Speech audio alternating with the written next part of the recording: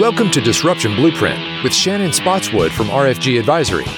In this podcast, we help advisors grow their net worth, build their businesses, and maximize their independence. We've built an award-winning platform with innovative technology, comprehensive service, and a team of individuals who are experts in their field to serve advisors. Join us for this journey where we explore everything that has to do with running an independent advisor practice as we bring together successful advisors, industry experts, and innovative minds who are on the bleeding edge to challenge the status quo, foster new ideas, and create a path for advisors to unleash their growth potential. Now, on to the show. Disruption Blueprint was previously known as War Room Huddle. Please continue to enjoy this content as you build your practice for the future. Paulo, it is so great to be with you today on War Room Huddle. Thank you so much for joining us. Shannon, it's such a pleasure. Thank you so much for the invitation. It's great seeing you. You look fantastic, by the way. Well, it's summertime. Thank you so much. I've been dreaming about this session since you were a keynote speaker at our annual advisor conference in Captiva, and watching our advisors, how they were responding to the wisdom that you were dropping. So this is one that I've been fired up for a long time. So we're going to have some fun today. Yeah, I got to tell you, that was one of the best advisor conferences that I've been to. I mean, I think it was a combination of almost the collective energy and how positive everybody was, and just how they're looking to get better and, help their clients have a better experience. Beyond that, I just really think that they were having fun. It was a group of people that really enjoyed themselves, enjoyed what they did, and they loved having fun. So it was great to see that. Absolutely. I think a lot of who you are attracting in your community. I think, you ought to, absolutely somebody should congratulate you for that because it's pretty special. Well, I appreciate you saying that. And it really, to some degree, it's the genesis of why we host these master classes, which is we're on a mission to help advisors really sharpen the sword and level up, and recognizing that the future of our industry looks very different than what it has been in the past 30 years. And while the opportunity remains greater than ever, the skills that have brought us to this point of success are not necessarily what's going to carry us into the future. So I think you're a big part of this, and I want to jump, right into it, because you said something I've been in the industry a long time, and you said something that's been rattling around in my brain, and I thought was pretty provocative, which is we're not in the investment business. We're in the people business. And our skill set is communication. And I think if you went around and asked advisors, what business are we in? Very few of them would answer, we're in the people business, and I need to be a black belt in communication. And so you said we're ultimately selling words. What do you mean by all of that? Yeah, and it's such an important concept. And I'm so glad you brought it up, because if you think of somebody making cupcakes, I mean, it's easy. You can go and you taste a cupcake and it's a product, you feel it, and that's what it is. When somebody meets with an advisor, I think ultimately what they're getting is an experience. What they're looking for is an experience. And I think it's on multiple levels. So what I mean, first of all, starts with the fact that money is deeply personal. And somebody has the openness to come to us and say, well, I'm willing to open my financial books and to let you see where I am with my money. And that is deeply personal. And what they really, in my view, what they want is they want a relationship with somebody they can trust. And the only way that we can establish that trust is through our actions, but also our words. So our words and our actions aligning is really what's going to drive to that trust and building the relationship. Because it's a relationship business. People come work with us because of their relationship and because they trust us. And that's something that you earn over time. And the one way to earn is to say what you do, but also do exactly what you say. So part of it is establishing the relationship and the trust. And this is not something that comes overnight. I think you have to work hard at it, but it really starts with being very clear and communicating with somebody. If you set unrealistic expectations, like the cupcake is going to be huge and super sweet and all that, and ultimately it's not, they're going to be disappointed and not come back. But what they got from you initially is what you told them that you would do. The second dimension of this, in my view, let me reflect on myself. When I got in this business and I started going to school and I ended up getting an advanced degree, it was because I love numbers and I love, making decisions that are based on data and evidence. I didn't want to do it on hunches. I thought that I'm better than that.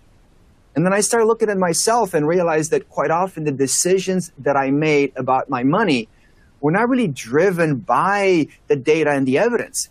It was that my buddy Johnny said that, hey, you should look at that stock, and that's what I bought.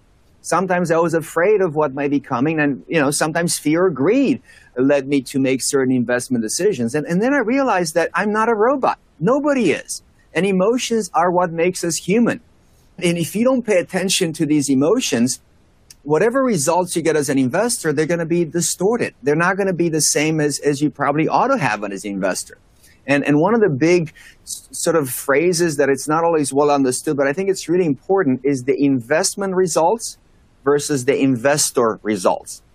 And if somebody asked me to explain, probably the cleanest way is to look at a fund that's been in the news lately, the last couple of years, that has been a star manager who has a terrific performance ETF. And everybody kind of clamored how brilliant she was and how much money you can make in that investment. And when you look at it, it has a pretty good track record. And what people have done is just really look and say, okay, when did investors put money into that fund? And when you account for the timing, what you find is that a lot of investors have put money up once the fund had a skyrocketed performance. And once they got into it, their results are way subpar. So what I mean is that people are chasing past performance. They're making decisions based on emotions. And that's what I think that we're in the business with, is that we need to talk to people and make sure that the results that they get and the decisions that they make are really based on something that is more pragmatic. And that's why, as an advisor, it's so important to acknowledge the emotions, to make sure that people feel like they are heard and understood, and at the same time start steering them with your words towards making decisions that are more pragmatic with their money. And that's what I mean, is we can talk about numbers all day, but if people make emotional decisions, if they make decisions based on hunches or just what they hear from friends or on the media, that's not going to lead them to really great results. And that's the second part of not being in the investment business as much as the people business. And the last one, Shannon, something that I have to say that I've seen in the industry over the past 30 years. And we've been in the business for a long time. And what I've seen is that there is an evolution on to the type of advisor that the advisors that exist right now. And if I were to broadly organize them and categorize them as different advisors, I would say that the original advisor was what I would think of as a broker. And a broker had an important function because it provided investors with access to the market. It facilitated access to the market, and it helped investors with an investment solution. What stock should I buy? It was a product type of pitch that they had.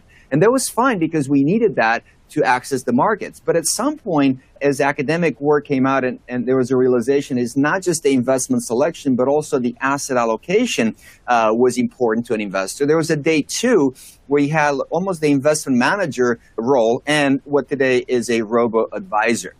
In my view, if you look at the day three, that it's perhaps where we are now in the direction that the industry is going, is not just investment selection and asset allocation, but also a very holistic lifetime of financial management that is much more encompassing, much broader than just the product itself. Because what people want to talk about right now is not just about the product. I think that's getting commoditized, and it's not necessarily the most productive. And this is where the wealth manager comes in. So to me, it's part of also the evolution. And it's something that still exists. It's still fine to talk about product and say it's all about investing. But to me, the value of that is not the same as it used to be. So if you want to be the advisor of the future, in my view, you have to really start thinking about not where the industry has been, but where we're going. And where we're going is that the conversations that clients want to have are much deeper. Their personal circumstances are a lot deeper. And their needs are a lot deeper. And I think the investments per se, they still have to be part of the conversation. I just don't know that they are the primary. like they used to be. And that's so that would be the third sort of dimension to this. So it's the relationship, it's making sure that we communicate and we manage emotions. And the third one is just look at the industry. Where are we going? We're not going back to a product sale. We're much more going into a holistic financial management. And I think it's so important to set that landscape because everyone would agree, like, yes, we have to be comfortable talking about emotions. We're moving beyond just asset allocation and talking about products. But yet, when you look at some of the data around our industry, whether it's our kind of customer ranking score of how people perceive financial advisors or just overall would I turn to my advisor in the midst of some of the most pivotal moments in my life, we're not knocking the cover off the ball in any of that survey data. And I think part of that is because even though we know we should level up and be much more comfortable with these emotive conversations, we have this historical kind of baggage and the love of our jargon to fall back on. Right. So you always say, you're talking about yourself, the advisor, you're talking about yourself and you're talking about the numbers. Like, don't do that. It's boring. And you need to really develop a skill set. Like, this is work. The point of this masterclass is this is work we all need to do. It is not an intrinsic skill that we're born with. In the same way that we had to learn, modern portfolio theory, we have to learn very advanced communication techniques. And one of the tools that you point to for advisors is this idea of nerd versus shack. Yes. So walk us through what that means as we kind of go through today talking about how to level up to black belt communication skill. And you're right. I mean, I went to school because I like numbers. And I think a lot of advisors got in the investment business because they like the idea of numbers and data in the markets. And to me, part of it, too, is the mystery of the markets. And how do you uncover this mystery? A lot of it, you look at numbers. What we teach in schools when it comes to investing, what the CFP and the CFA program are so much driven by numbers, formulas, and so forth. So part of it, what you said is absolutely accurate because the people attracted to this industry to begin with have just a closer connection with numbers. I think the second part of it, and this is, again, something that I can draw on my own experience, is that part of the reason that I used numbers so much and jargon, as you mentioned, is that it was a safe space for me. I wasn't comfortable stepping outside because I felt like, this makes me sound intelligent. I'm a guy with a suit and a PhD who speaks big words. Well, of course, the guy knows what he's talking about. And that gave me comfort. And it was my own insecurity that led me to using these words until I became a little bit more comfortable with my knowledge and became more confident in understanding what am I supposed to talk about and who is in front of me and not be so afraid to step out of my comfort zone. So part of it is my own lack of confidence in the early days and the fear of stepping outside and sounding foolish to some degree. But the more you go and you do it, you realize that it is so powerful. So what I found is that there are times when, particularly where I started, where so much of what I did was relying on numbers, what I think of as numbers, evidence, research, and data. And that's where the nerd comes from. There was certainly a big nerd in me. And over the years, as I've interacted with families, what I realize is that there's not as much emotional connection because typically there are two individuals who are participating in a meeting and one might have more financial acumen than the other. And numbers don't always resonate as much. So what I realize is that even looking at my own family, looking at myself, what I tend to gravitate more is something more relatable. And what is more relatable than numbers? Well, to me, it starts with stories, humor, and humor not as a comedian, a stand-up comedian, but just something to create engagement through a smile or just being relatable. Analogies, which I think do a really good job, and quotes, and they're quotes because they're actually really well said.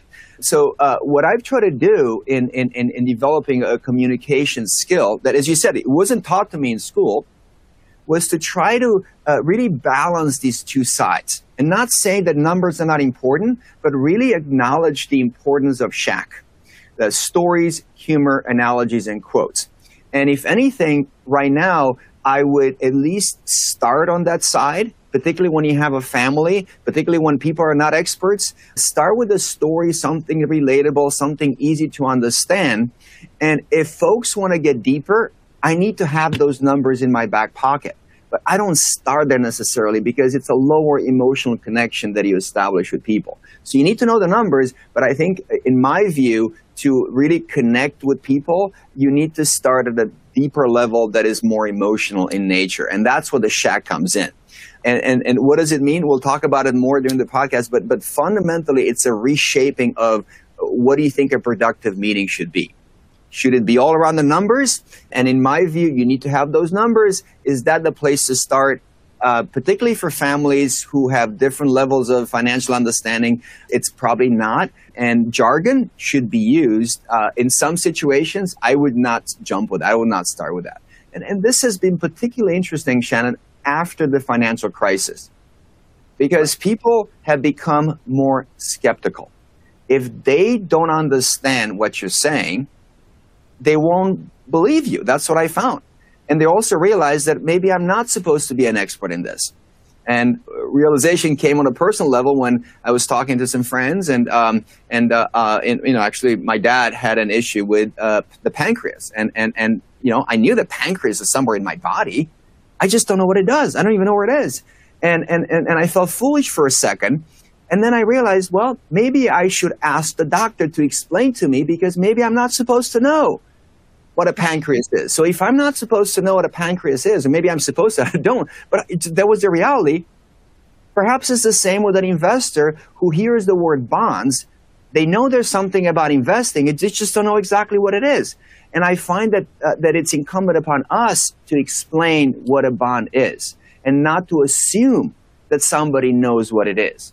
So can you describe a bond through a little story or through an analogy? That to me is the powerful thing about being a communicator. And have some numbers, but don't go there first, because people might not supposed to know these jargon terms that we use all the time. And you've really spent a lot of time as you've evolved this concept of like anchoring your communication in the world of Shack, knowing that we all have the nerd in our back pocket. I mean, the analogy that I give to people is that, of course we do financial planning. Of course we do investment management. Like, we're financial advisors. It's like going to the doctor and being surprised when they give you a checkup and, take your, blood pressure and all the rest of it. It's like, that's the core of what we do. So now we really have to take our relationships to the next level through communication. You've really defined 4 principles that kind of govern communication. And I want to dig into stories and humor and analogies and quotes and the how to do all of that. Because I think up to this point, this all makes logical sense and is exactly where advisors want to get to. So what are these 4 principles so that we're all on the same level playing field? And then let's dig into some real world working examples. Right. And by the way, I love the example of the doctor, because quite often people come in and they say, doctor, I have a little temperature, give me that medication, because they seem like they already know what they need. And that's when the doctor ought to say, okay, well, let's look comprehensively at what's going on with you. And let's do some tests, and then we'll decide what medication. But people, when they come in, and I've been guilty of that, doc, I have this thing, I know medication that I need exactly, and the doctor looks at me like, really, little buddy, just slow down a bit. I Googled it. I'm practically a doctor myself. I Googled it. I've been on Google, and I know Dr. Google. So to me, these 4 key principles are hugely important. And I don't know that I term them in any way. There are too many ways to describe them, but there are 4 what I call tenets of engagement with clients. So in a way, they're like the 4 toes, but that doesn't really sound well. 4 toes. Where's the 5th one? And those not always have the. So let's just get past that and just highlight the 4 elements that all of us can pay attention to as we communicate with clients. And the first one, I think it's the most important element of an advisor communicator, that it is not about us talking, but it's really letting the client open up. And the best way to do that is something that is known out there as active listening. And you might have heard this term. I think it's extremely impactful. I didn't know what it meant for the longest time because I kept hearing, and ultimately my mind, as I try to think about what it means, it simply means that when I talk to somebody and I ask a question, I listen to understand rather than listen to respond. Because I found that even in my own family, quite often my kids were telling me something, and while they were talking, I knew exactly what I'm going to say at the end, and I just politely let them finish, but I knew exactly the wisdom I need to drop on them. And I wasn't listening to understand, I was listening to respond. And I knew exactly what I'm going to say. And to me, a really powerful skill is to be able to ask a question based on what somebody told you, to dig a little deeper, because then they really feel like you listen to what they have to say. And the ultimate goal of active listening is to have a level of empathy for the person in front of you. And what I mean empathy is validate their feelings, whatever the feelings might be. You might not agree with them, but you have to make them feel heard and understood. And the way to do them is to ask these questions, listen, and then ultimately at the end, if you can paraphrase in your own words what they said and the emotions that you uncovered, I think that's a very powerful start. And the way that you rephrase these is typically just be careful not to go into I understand how you feel or I know how you feel, because when people told that to me, I was like, do you really know how I feel? So the way that I try to do it is try to frame it like it seems to me that what you're saying, or it feels to me, or that. So it feels to me, it looks to me, to something that is broad in terms of your understanding. And if you got it wrong, well, that's what it seemed to me. So I'm glad you kind of corrected me if you didn't get it right. But if you can do that, do some active listening, make sure you have some questions, and really not interrogate somebody and go question after question, but really listen to what they tell you. And with a question as simple as, how can I help you? If a prospect is there, why not start there and listen and try to understand why are they coming to you, and what problem are they trying to solve, and then dig a little deeper. And ultimately, just be able to paraphrase. I think that's a hugely important skill. And in that respect, what I've tried to do, if this is the first tenet, and we'll call this, maybe active listening, and then, empathy.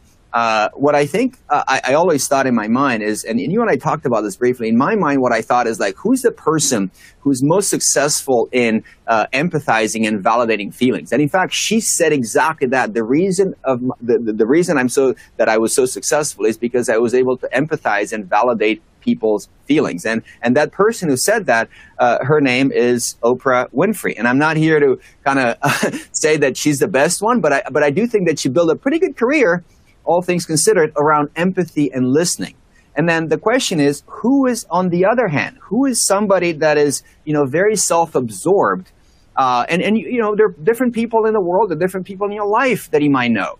And you have to ask yourself, when I met with a client, when I'm seeing somebody, am I closer to the Oprah empathy or closer to the person, whatever the mystery person might be in your life, who is really self-absorbed, never asks questions, and always tells you what to do? In my case, I know exactly who that person is. It happens to be a friend of the family, and I know exactly that every time I talk to that person, it's all going to be me, not a single question, and I'm so bored out of my mind with her that anyway, the point is that pick that and look at that scale and see, for that meeting that I had, where was I? Was I in the middle? Was I closer to this side or to this side? And for the next one, perhaps make a point to maybe switch in one direction, but evaluate yourself. And if you are in a meeting with somebody else, evaluate somebody else with respect to that. You can obviously create scales, and you can look and say, well, it's a 1 to 5, whatever. But, in my case, am I Oprah or the other person? That's kind of like how I thought about this. So that's the first tenet. Very important skill is listening, active listening, empathizing, and validating how people feel. And by the way, Shanna, let's just have a conversation. Anytime, any comments, anything, just please don't mind. I will. I'm loving it. Keep rolling. Number 2. So the second one, it has to do with knowing your audience. So the second big tenet is that know your audience. It cannot be that you say exactly the same things to all people. The same message to one person might be incredibly powerful, but to somebody else might just completely get lost. And if you don't understand the audience in front of you, that can be really a big problem. And what I mean by understanding your audience, particularly as you ask these questions, what I found is really important is to discuss matters that are important to somebody. One of the tenets that we all should know is that it's not about us. It's about solving somebody's problem and letting them know what's in it for them if they were to listen to us. And it means that we need to reshape some conversations, and instead of thinking, is that something that is important to me and I or to us, and is that important to us, or can we make things about them and things that are important to them? And a simple example of this is, I've heard a lot of advisors who are talking about that we have CFAs on staff and we have MBAs and we do taxes and we do that, and that's one way to frame it. And I always, wonder in my head, is there a way to reframe it? Because it's a little bit about us. How do you make it about them? And perhaps a way is just kind of say the same thing is, you've worked really hard. You're a doctor. You've achieved a level of professional success. The question is, how do you make sure that you maintain your lifestyle for the rest of your days? How do you make sure that you pass not only money, but family values to your kids? How do you make sure that you don't pay more taxes than you have to? And what you've done is taken the same exact things, but instead of making it about us, you made it about them. You're trying to solve a problem that they have. And that's what I mean is try to focus on what's in it for them. If they listen to me, what do they have to benefit? And always in your mind, think about this. What's in it for them if they were to listen to me? And the second part of this I'm going to jump in really fast because I think that's one of the most important skills to develop in our industry. And you can see this probably most obviously in reading advisor bios. It's like me. I have all these years of experience. It has nothing to do with the person that they're trying to serve. And, I love sharing an article, which is why, it's basically titled Advisor Bios Stink and What You Should Do About It. And it's how do you rewrite your narrative, your personal narrative, to make it about them instead of about us. And our industry is really rooted in like how great we are. So that's, again, like our default position for communication, as opposed to how can I help you? And one of the other things that someone said to me the other day that really struck a curve as I was thinking and preparing for this conversation is that we want to default to, I've worked with a lot of clients like you, and this is what they're doing. This is how I've helped clients like you. This is how I'm going to help you. And it's like, I want to be special. Like, make me feel special. Make my family, my problems, my values, my path special. I could not agree more. And it really starts with the first tenet, that you have to ask some questions. So tell me a little bit. I mean, there's some questions out there in the industry that dig pretty deeply. Like, if you kind of, tomorrow you had all the money in the world in your account, what would you really want to do? And things like that would give somebody a sense that you would develop a plan specifically for what they want. And if they say, well, would you need to know all these things? Well, I could build you a cookie cutter plan, but to your point, Shannon, if you can actually identify some of these elements, you can be very custom to what they try to accomplish. And it's something that I'm going to come back because you kind of touched on this. I don't believe that the industry right now and a really good advisor is looking to maximize money. I think money is a tool. It's a means to an end, but you have to define what it is. And I do think that really good advisors right now are getting into the point of what's in it for them, not just monetarily, but what is important in their life. And the way that I thought about it, it's maximizing well-being. And maximizing well-being certainly has a component of money, but there are other components like, could be spiritual health. Could be physical health, and all of these things, come into play here. And in terms of knowing your audience, I think the second dynamic there is kind of what we mentioned earlier, is that whenever you present, it has to be a balance. For some people who are sophisticated, it's nice to bring in some jargon. It's nice to know that you can bring it up and put some numbers up there. But I think that the second dimension of knowing your audience is that, do I lean more on the nerd side? And for some people, it might be the case. Or do I need more of a shack? And my experience, and something that we talked about, is that if you talk about us with numbers, this tends to be really boring. People check out. That you just lose them a little bit. And the next evolution of an advisor is really much more in the upper right-hand side, where you talk about important things to them, but really in a relatable way, using stories, humor, analogies, and quotes. So knowing your audience is kind of like multiple dimensions, really understanding them based on the first tenet and asking some questions, and then speaking at the right level and speaking about issues that are important to them because you're able to discover. So once you identify the problem they're trying to solve, let's speak to that problem. That's kind of the ultimate know your audience. And everybody might have a different issue. Everybody's trying to do different things.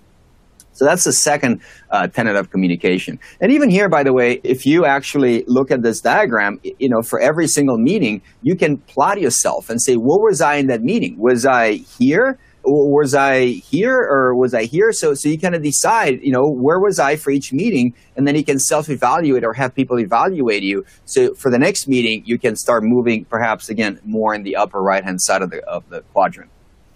So that would be the second element here.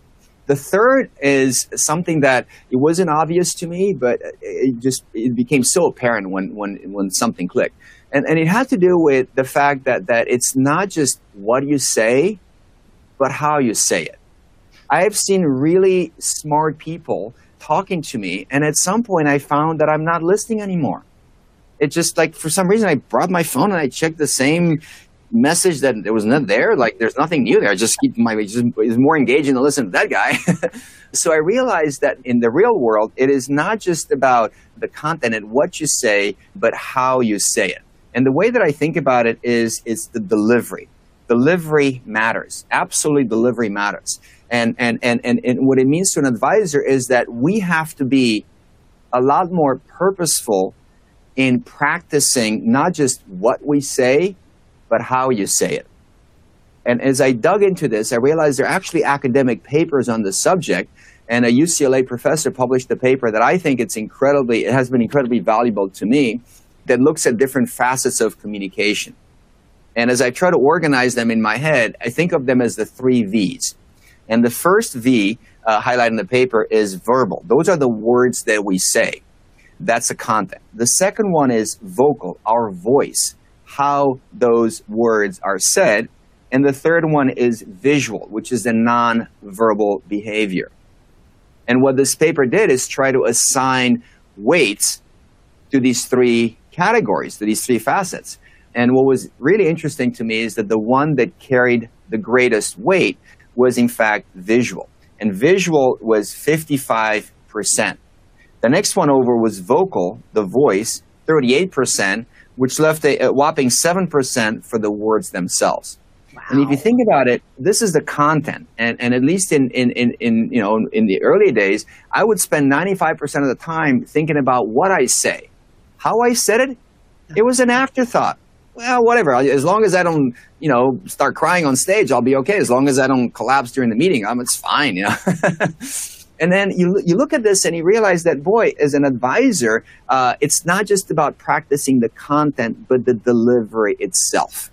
And that, to me, has been a very big realization, is that we need to focus more on how we present. And let's take the visual for a minute. The visual, probably the number one element, is eye contact. Making sure that you look at the people in front of you. And most advisors are very skilled at this, not everyone. But also be careful that particularly when there are more challenging conversations, that's when I find that sometimes you want to avoid eyes and you're looking down or you're looking at papers. To be able to have that strong eye contact is hugely important. And that's why in-person meetings are so important, because you read that person in front of you and they can see in your eyes whether you're genuine or not. The second one is have a level of energy, like the posture. The way you carry yourself is phenomenally important. And part of that energy and posture is presenting while standing up. Even if you start a meeting sitting down, you have a couple in front of you. At some point, have a prop, have a flip chart or a whiteboard, and find a reason to go and write something on it, and then keep standing up. It gives me at least a lot more energy in presenting rather than sitting down. And that's a big deal that I've tried to do, is not necessarily present sitting down. And then also, are you fidgeting? Are you holding yourself? What's your posture? That really makes a big difference. And the third one is, we're in the people business, so smiling and having some warmth carries a lot of weight. I don't know that I want to be all stern. Like, I'm not saying I want to give everybody huggy bears, but I want them to feel warmed and welcome. And I think that if you smile, not like a forced smile, but just a genuine smile, I think it goes a long way. So that's on the visual side. On the vocal side, the big one is the pacing. Even today, I was listening to some folks who presented, and I could sense their nervousness because the pace at which they were talking was very fast. Yeah. And also, there was no pausing. They were just like, blah, blah, blah, blah. I just want to get out of stage. I just want to get out of here. And I think that you think of a good communicator and the way that they're using their voice. That's tremendously impactful. And, I kept thinking of The Godfather. And I know I'm putting up a big person out there, but if you think of the lines that they were delivered in The Godfather by those actors, and then you take the same lines and you put a crappy actor to deliver them, would they be as we remember this as much? Probably not. If Winston Churchill hadn't delivered those, so you have to think about your voice. It's that's what people hear from you. So pay attention to that. And on the content side, certainly we talked about it, quite a bit. But to me, these two elements, the vocal and the visual, ultimately, to me, imply your conviction. How passionate are you? How much do you believe into what you're saying? And that what conveys the vocal and the visual. So it's really crucial that people feel that you're not scripted, you're not just saying something just to memorize it, that you really believe it. And the way you do it is through your vocal and your visual. And that's something that you can purposefully practice. Hardest thing to do it is record yourself. Obviously not with clients in the room because they might not like that. But, if you have a Zoom, record yourself or have somebody record you as in a case study or something, because that is so hard to watch, also incredibly beneficial at the same time. So that's the third thing. Apollo, do you think if you conducted a random survey and asked advisors to grade themselves on the 3 V's, that they would be too critical or too kind? That's a really interesting question. I was incredibly critical of myself when I first listened to myself and watched myself. Like, is my voice really that high-pitched and all that? And at some point, the more I did it, the more I just became comfortable in my own skin, and I was able to do it. So I was critical in the beginning, much more critical than I ought to be. And at some point, I became more balanced. So that was my feel. Like, I'm doing all these things that are wrong. And at some point, I became more confident and more comfortable. And I don't know, that's my experience. I'm not sure if most advisors, perhaps they might think, oh, I'm doing a great job, until you watch yourself. But even here, by the way, even here, you can create a scale. Like, I thought, for this one, what scale would you create? Well, what I would probably put at the right hand would be, Mick Jagger. To me, the guy can read a cookbook and you still be mesmerized. And I don't know what to put on the left side. Again, I don't want to, because it's not necessarily the ideal. I mean, I can tell you that on the right hand, I want to be a Mick Jagger, that when I talk, that people just absolutely listen to me and they're transfixed by it. And that's kind of, at least in my mind, he's the guy, but there's certainly a lot of others. It's just like, where are you? Were you a Mick Jagger, or were you something really dull that they're like, oh, you're going to put me to sleep? So that's kind of what, it's a self-evaluation that can be even on this level. So that would be the third element. So we talked about active listening and empathy. We talked about the knowing your audience and making it about them, the delivery of the message, not just what we say. And the fourth element here is the reality that we're moving away from a world of presentations. That's my feel. Like, the idea of you standing up and presenting for an hour, half hour, that seems a little bit outdated. It's just my feel. And it's much more about engaging and making sure that you respond to their question in the spirit of making it about them. What is important for them to talk about? And if you do this, there are a set of questions. And I started doing this years ago. And initially, it was intimidating because I didn't know what questions I might be asked. I really had no idea. And as I started doing these virtual client events and in-person client events, what I realized is that whether it was in Alabama or it was in Florida, whatever it was, the questions tended to be very similar from one event to another. And it was this like eye-opening. Well, it's like if I take a test and I know 90% of the questions on the test, what should I do? Be like the Boy Scouts, be prepared for that. And then when I realized that what I need to do realistically is, first of all, document the questions. Make sure that I know what questions are top of mind. And I can tell you, as of August 2022, they're pretty consistent, a set of questions around, recession and the market downturn and inflation and war and all these things, unprecedented. So I have a sense of what they are right now. I wrote them down. And for each one of these questions, it made me think of football. And you guys have the great team at Alabama. And if you think of a quarterback, I don't know what a quarterback, I'm going to be very honest, I don't know exactly who it is these days. But if you think of that quarterback, when he shows up on the field, he has no idea how the defense will line up. But it doesn't mean he goes there blindly unprepared. He has a playbook. He studies the playbook, and his job is to adjust the playbook to the conditions on the field. And I do really feel that as an advisor, I need to create a playbook. And to have that playbook ready, study it. And when I meet with somebody, my job is to take that playbook and adjust it to the person or the couple in front of me. And that leads me to the fourth component here, is that in order to prepare, what I do believe is that advisors need to have playbooks for different questions. They need to create a playbook so when they have a question coming in, they can be very effective at delivering an answer. So in that playbook, there are four components that I typically consider. The first one is something we dubbed as scripts, because we want to make it easy to remember. Scripts, but it's not really a memorizing a paragraph. That's not what a script should be in my view. In my playbooks, scripts are the talking points, the narratives that I want to bring forth to convey the message that I want to convey. Whether it's in recession, inflation, I have a set of talking points, and I have multiple because I need to be able to choose which one might be effective for that person in front of me. And I've spent a lot of time thinking about those talking points. And in fact, sometimes I put some in there and I take them out if I don't find it work. Sometimes I hear something on the news or I think about something and I start digging in, and there is a talking point that might make its way on the list. But the first one is scripts, which really means talking points. The second element is stories. We talked about stories, hugely important. They can be stories about what happened in the past, story about clients, personal stories.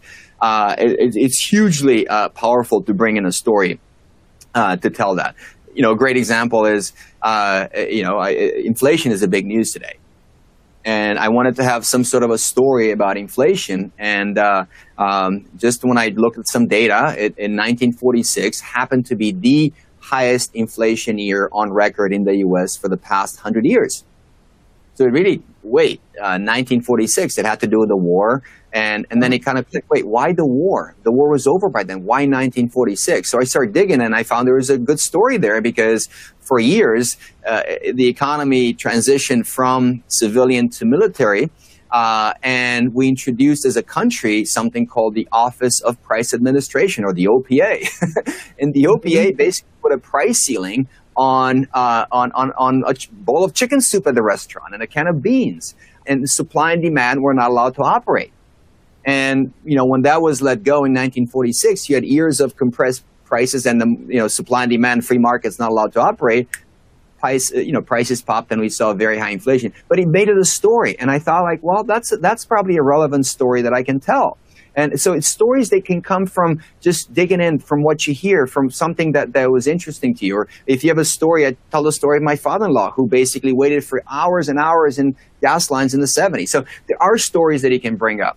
So you got scripts or talking points, stories, and they tend to work on the auditory side of learning. But we also have a visual And to me, the biggest one on the visual has been sketching. Not necessarily relying on PowerPoint slides, but really find a way to sketch. And what we've done so far is sketching. I mean, of course I could have created a slide and type in a few words. I just find that it's a lot more impactful if we actually sketch. It feels more educational to folks. It doesn't feel as salesy. And people, they lean in. Physically, they want to be closer to that. And sketching also allows you to create a reveal and control the flow of information. A lot of benefits from sketching. So I think that should be part of the playbook. In my opinion, it's a good component of that on the visual side. And the fourth one is what we think of supplements. And that is, having a book or PowerPoint slides, because I still think they're useful. I just don't know that they're a starting point. And that's kind of where I'm going with it. So if I had a choice between a slide and a sketch, I'd probably use a sketch. In the sketching, which I think is a skill that we would all need to practice, have you found it's better on a whiteboard because then you get to incorporate the standing up? Like there's a whiteboard in every single office in RFG because I can't think without a whiteboard. So do you recommend that advisors do the sketching on a whiteboard, or is it equally as impactful just on a pad of paper sitting around a conference table? I would say it's equally as impactful. I use the board because it's a prop that allows me to stand up, and I love presenting standing up.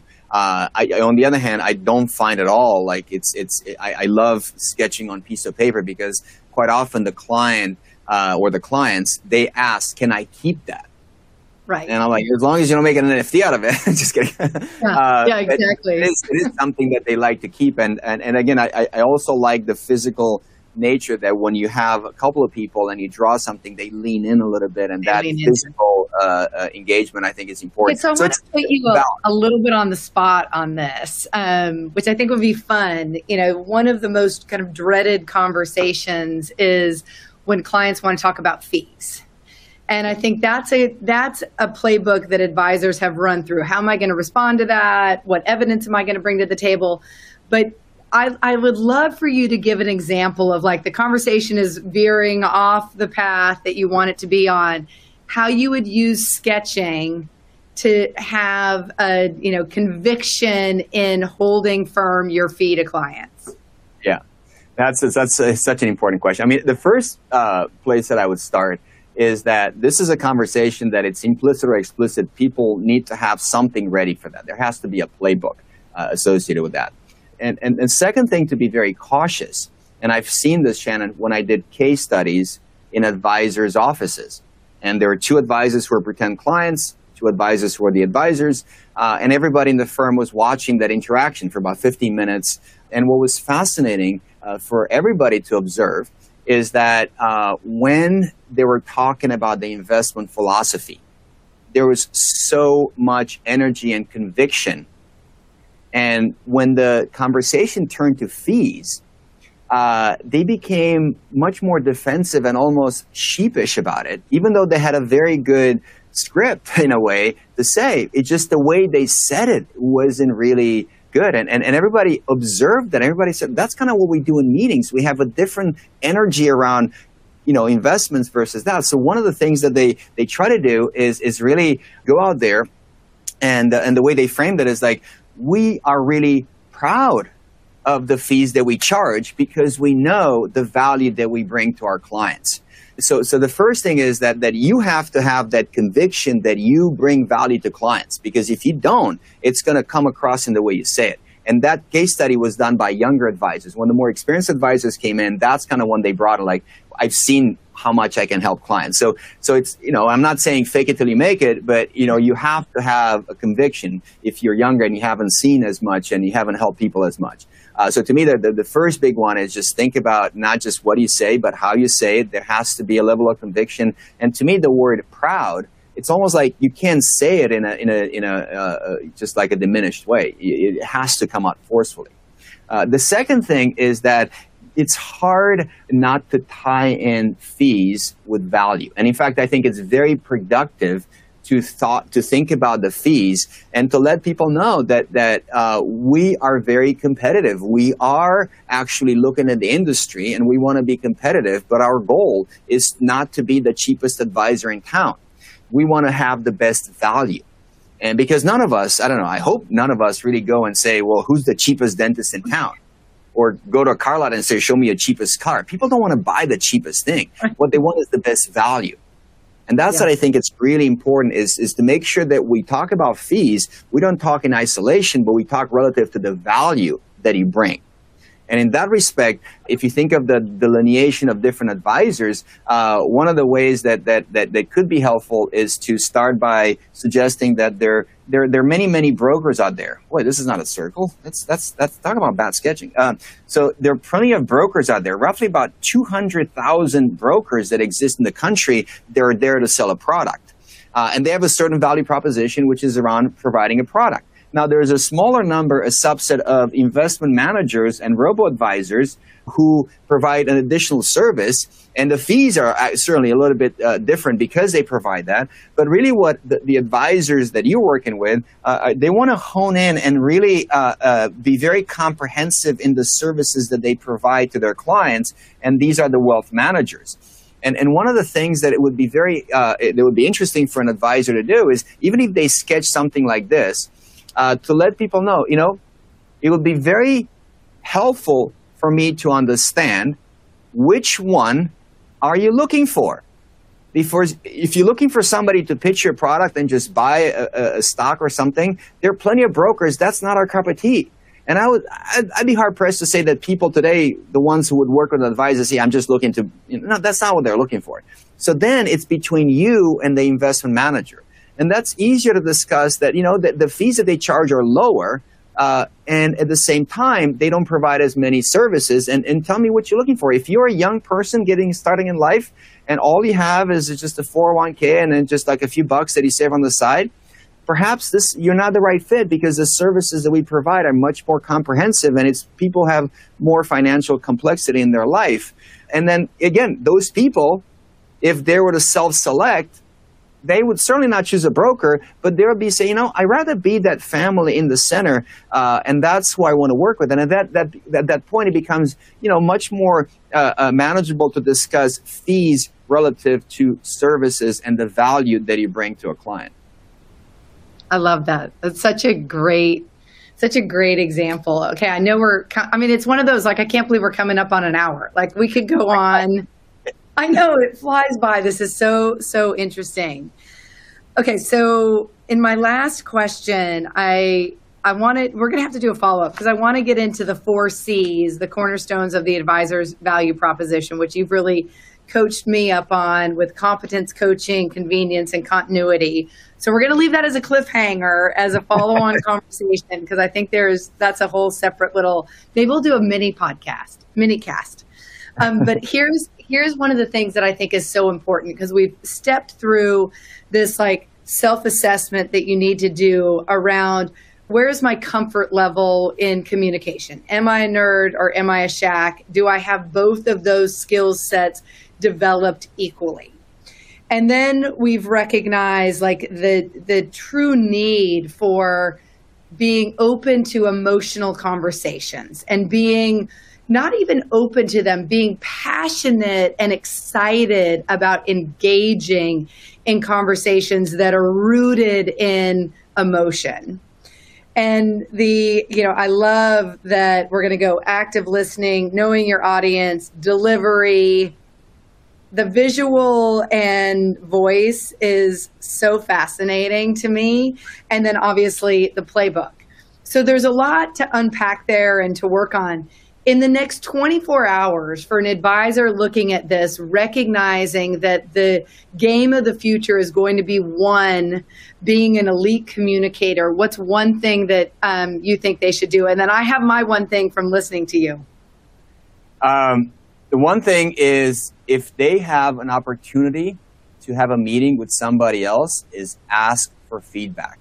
Present these 4 things, talk about the active listening, know your audience. They're pretty easy to remember. If you jot them down, ask somebody to give you some feedback. And how did I do on these?